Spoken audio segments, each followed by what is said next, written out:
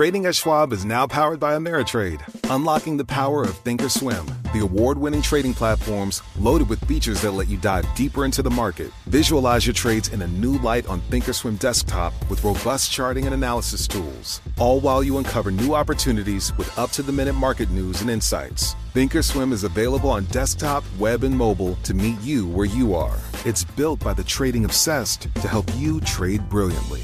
Learn more at schwab.com/trading. To address our new climate reality, the world needs radical solutions. Collaborate for a greener future at the Bloomberg Green Festival, a groundbreaking celebration of the thinkers, doers, and innovators leading the way.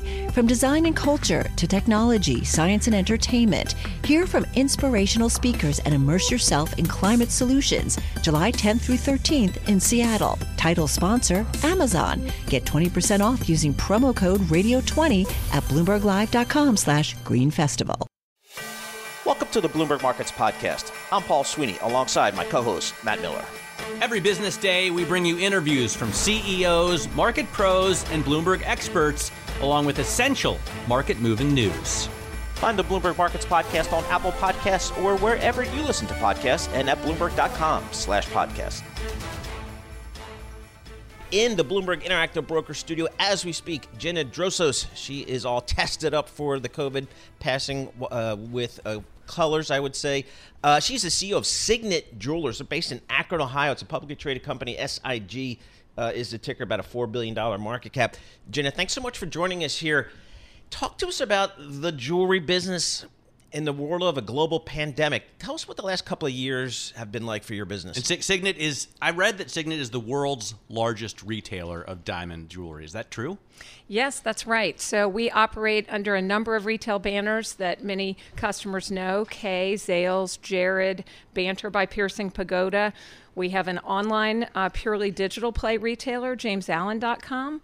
Just recently, in the last year, purchased Diamonds Direct and Rocksbox, which is the #1 jewelry rental and subscription business in the U.S. So we are #1 in the U.S., both in bricks and mortar and e-commerce. We're also the #1 jeweler in Canada with People's Jewelers, and in the UK with Ernest Jones and H. Samuel. So I just looking at your fundamentals here on the Bloomberg, it's great. With any stock, you can type GFGO and see your revenue and EPS. You guys are doing great business, obviously, up 50% year over year in terms of revenue growth, EPS at a near record high. Why is that? This is really the culmination of several years of transformation that the company has been under, and I'm very proud of our team for embracing those strategies and for the passion that they have. We have been working to drive out all costs that customers don't see or care about, and we've invested that in creating a much stronger digital presence. What we know about shoppers as they came through COVID is that they're much more interested in searching and browsing online before they go to a retail store. In fact, in our business, now 90% of our highest value customers, so people who spend more than $500 with us, interact with us both online and in stores. So this has been a profound the growth? Change. I mean, if you look across different segments, and I know you have a ton of new kind of high-tech businesses springing up, is online sales your biggest growth business? It's definitely the biggest new interaction point for our customers. Still about 80% of stores of sales in jewelry happen in store. So people aren't buying as much online, but they're definitely getting informed online. We have features now like virtual try-on, online virtual jewelry consulting, asynchronous chat where you can chat with someone one day and come back to the same chat a week later. So we've really invested in digital tools to make the shopping experience easy. So talk to us about the pandemic, the 2 years. Did you shut down stores, and how did you manage that? I'm guessing it's a regional situation in different parts of the country doing different types of policies. So we took a very proactive stance on that to keep our team members safe. We closed our stores almost exactly 2 years ago on March 23rd. That was a scary thing to do for a retailer that was very brick and mortar focused, but we had already been transforming our digital operations. The Christmas before, every one of our sales associates had been working with iPads in the store. So within 48 hours, we turned those on in their living rooms. and they were still able to serve our customers. Our digital business really exploded during that time period, and we were ready to lean into that pivot. And I would say, if anything, it accelerated our transformation. That amazed me, talking to different luxury retailers about how customers did make the pivot to digital. Like, if I'm going to lay down a big chunk of money for something, whether it's a diamond or an automobile or a fur coat, I want to see it, touch it, feel it, but that wasn't necessarily the case. Do you buy a lot of fur coats? I do not. Well, you have to think about what matters most in each category. And in jewelry, the two key things that customers are looking for before they make an expensive purchase are consultation or advice and visualization. You want to see what it looks like. But think about trying to look at a diamond in a store using a loupe. It's not very easy. I mean, you pull it back and forth in front of your eye, you can't see the diamond that well. We came up with a technology where we take hundreds of photos of a diamond, blow it up 40 times in HD. You can actually see a diamond much better now digitally than you can even in the store. Yeah, I'm sure that's the case. What about the current war in Ukraine? And the sanctions on Russia? How difficult is that as a diamond retailer when I've read that Russia may be the world's largest supplier of raw diamonds? So thankfully, we don't have any operations on the ground in Russia or Ukraine, but we did act very quickly on this. Signet has been a leader in responsible and ethical sourcing of jewelry now for more than a decade. We're founders of the Responsible Jewelry Council, members of the World Diamond Council, and we actually go above and beyond that and have our own Signet Responsible Sourcing Protocol. So customers for many years have been able to count on everything in a Signet store being pristinely sourced, and we're agile. We have a group of strategic vendors. We've gone to them. We've said we don't want any diamonds sourced after this conflict that came from Russia in our jewelry. Right. We've stopped our own direct interaction, and so customers can feel very good about buying jewelry at Signet. All right, Jenna, thank you so much for coming in. We really appreciate you coming into our studios here today. Jenna Drosos, CEO of Signet Jewelers, again, publicly traded company, SIG. They're based in Akron, Ohio, but Jenna joins us here in New York, and we appreciate that. Trading at Schwab is now powered by Ameritrade, bringing you an expanding library of education with even more ways to sharpen your trading skills. Access new online courses, insightful webcasts, articles, engaging videos, and more, all curated just for traders. Plus, guided learning paths with content designed to fit your unique interests. No sifting to find exactly what you need, so you can spend your time learning to trade brilliantly. Learn more at schwab.com/trading. Do you love Elon Musk? Do you hate Elon Musk? Do you have no idea what to think about Elon Musk? Then we have just the show for you. He's become even more larger than life. Buying Twitter doesn't get us closer to Mars. They are really close to the edge of everything falling apart. Oh, Elon, I volunteer. Put a chip in my brain. Each week on this podcast, we'll break down, analyze, and debate the most important stories on Musk and his empire. It's all one big universe. You just work for Elon Inc. From Bloomberg Business Week, this is Elon Inc. Listen wherever you get your podcasts.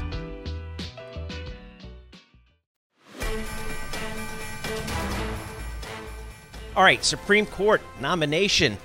Got another one coming. That means we're going to have some highly contested, some hearings, if you will. June Grasso, host of Bloomberg Law and Bloomberg Opinion, joins us here in our Bloomberg Interactive Broker studio. All right, so Ketanji Brown Jackson, June, what can you tell us about Ketanji Brown Jackson? Well, she is currently appellate court on the D.C. Circuit Court of Appeals, which is sort of known as the second highest court in the land. It's the feeder court for the Supreme Court.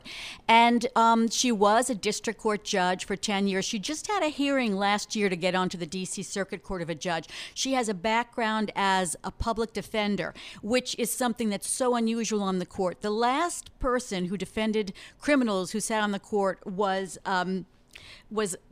decades ago.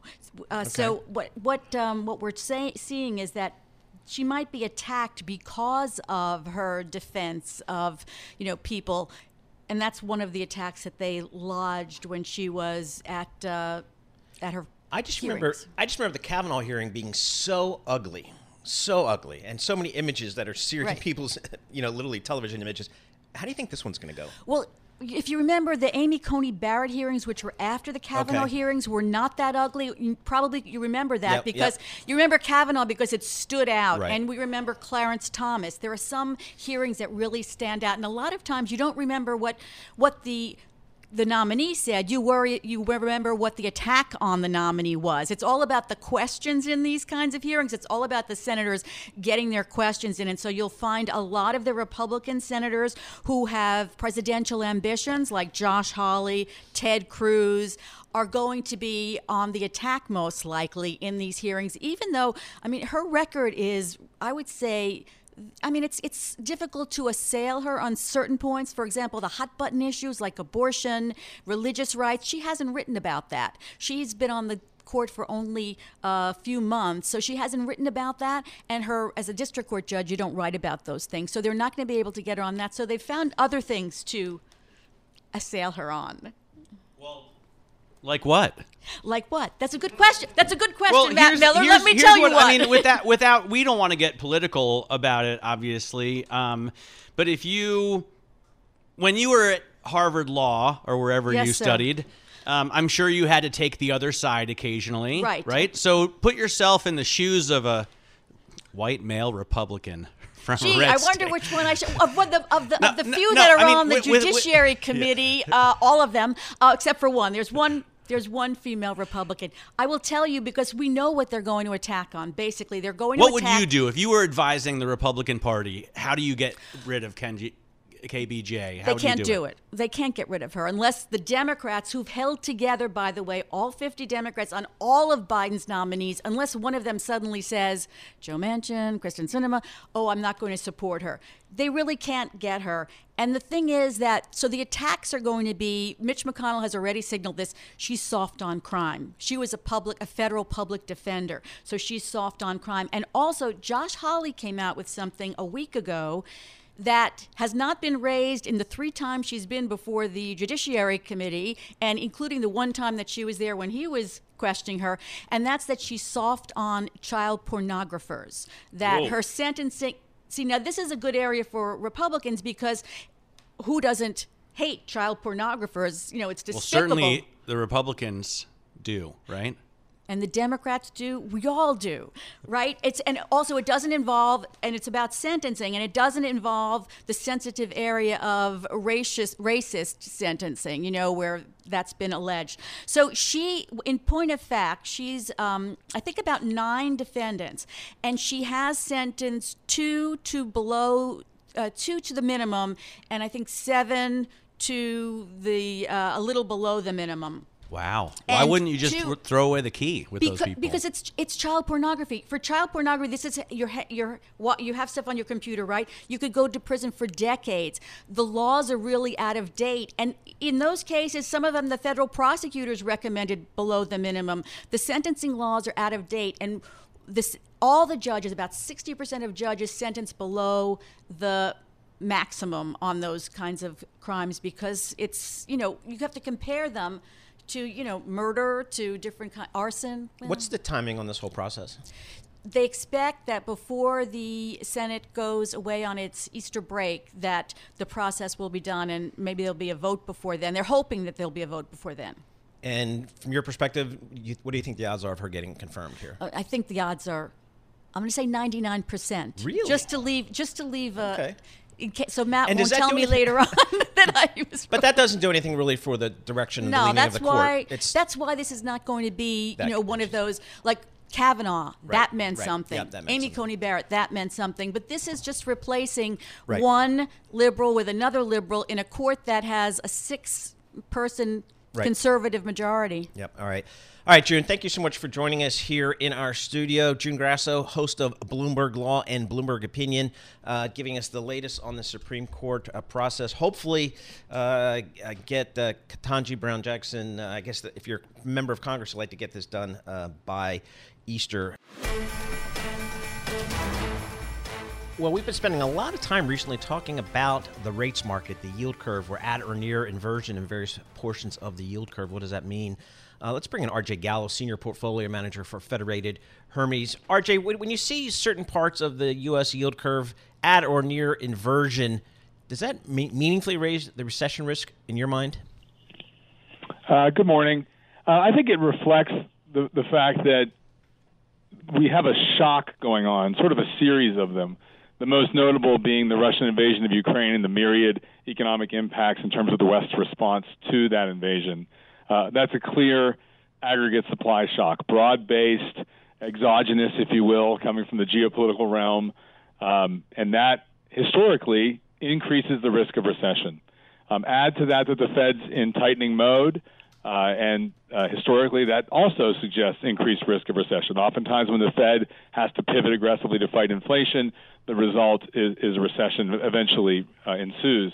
So we're facing both of those factors, the geopolitical shock and the Fed's 180 pivot from transitory to inflation's a problem. It makes sense that the yield curve is flattening given both of those. You put those two together, it's clear that recession risk is rising in the market's mind. However, I don't think the yield curve inverting is causal. I don't think that ever causes recessions. I understand that people, borrow short, lend long, and can slow down the financial mechanism that you see in financial intermediation, but I think that the flattening of the curve is more people's expectations that recession risk has risen. It's not a causal relationship in my mind.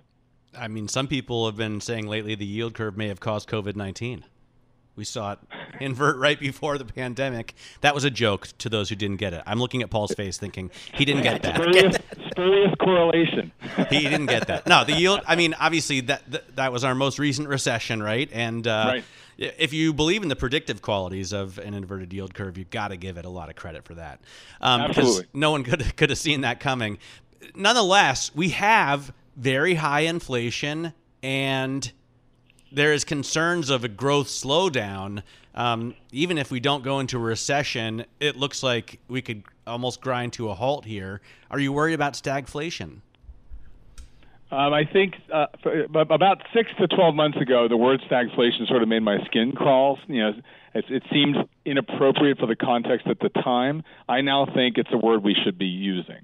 It's very clear that the exogenous shock arising from the conflict is the kind of thing that results in broad-based inflation, which was already bad before the Russian troops invaded Ukraine.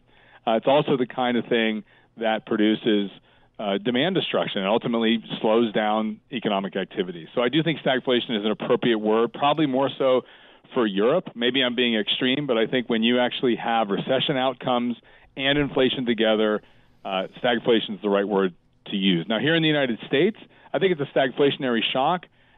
We may be able to skirt a recession. The risks have clearly risen, as evidenced by the yield curve, but it's not baked in the cake. I mean, we have a lot of strong economic momentum here in both the labor market. Balance sheets are strong, both for households and businesses. There's a good chance that the United States can sort of power through this.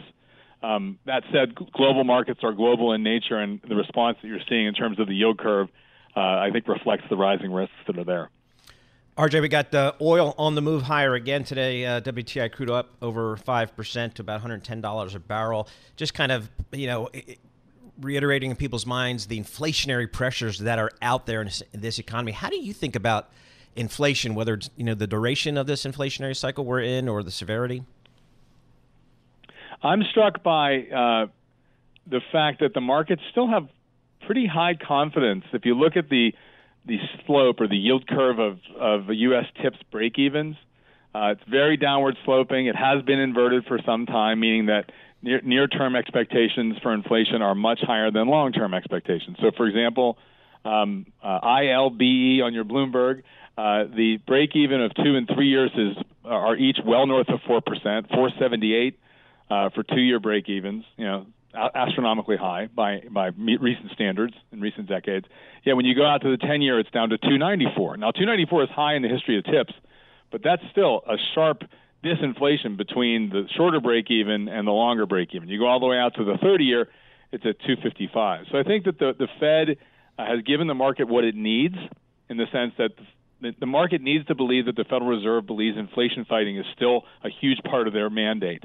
And in fact, they are now focusing primarily on that side of their dual mandate.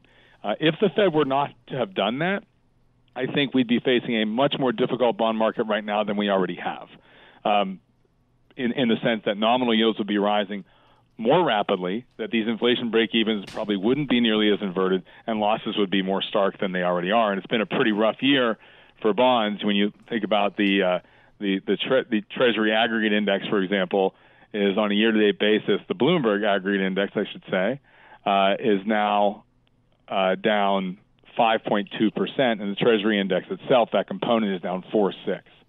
So rough. The inflation process, I think people believe the Fed's doing what it needs to do, and inflation should diminish as we move forward. If that doesn't happen, the bond market sell-off will actually become more difficult. It'll become more protracted.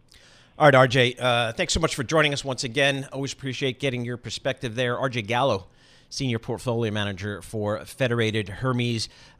Looking about stagflation is something that is a term that's coming into RJ's vocabulary recently. And he's a Wolverine. And he's a Michigan Wolverine. That's right. Actually, I was looking. I think he might have gone to the University of Michigan for a 4-year period in which Michigan won every single game.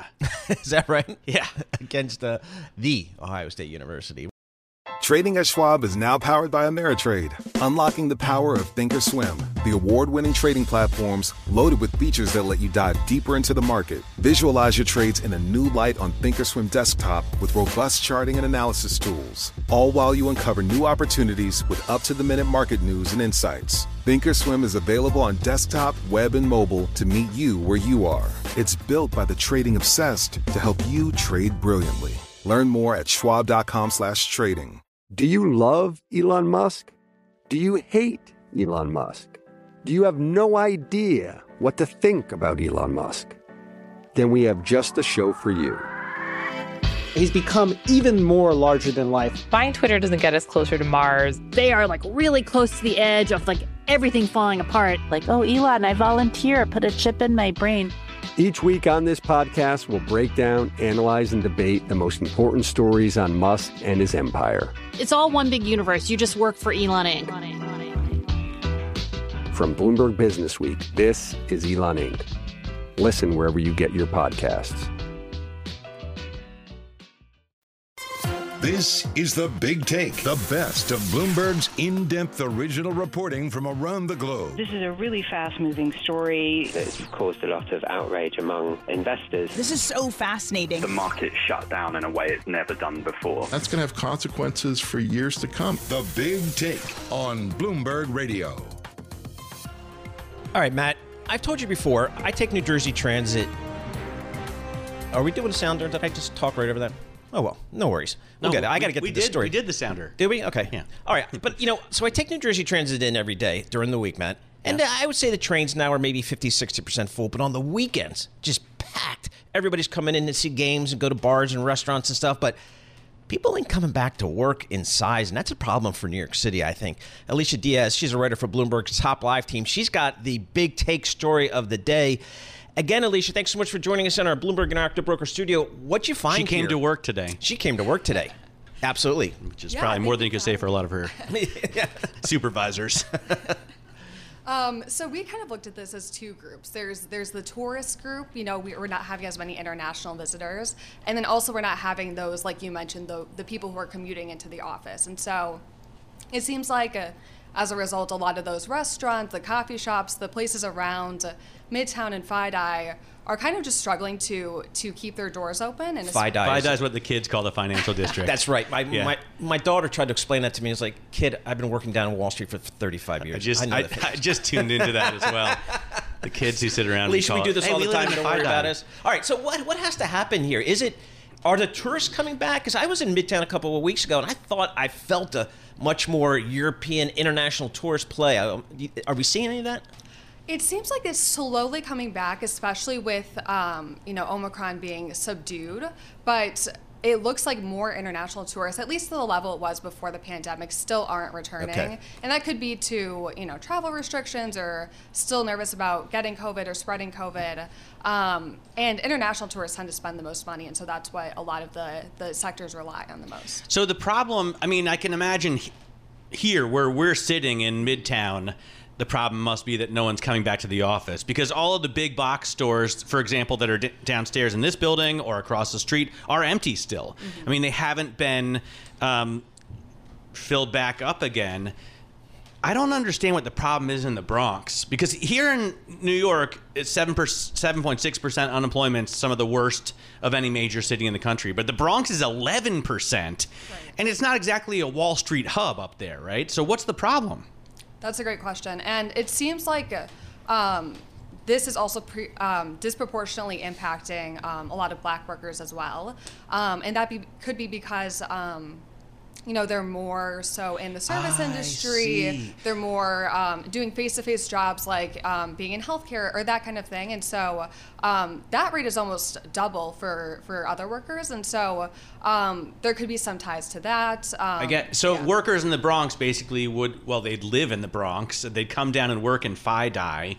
But since no one's going to Wall Street, they can't get those jobs back, which is why their unemployment is higher. That's a very real possibility. So what are we hearing about how we're going to repurpose some of these commercial real estate buildings in like Midtown Manhattan, for example? I've heard some people saying, well, maybe we'll convert them into apartments. That might address maybe some of the craziness that we have here in the residential rental market.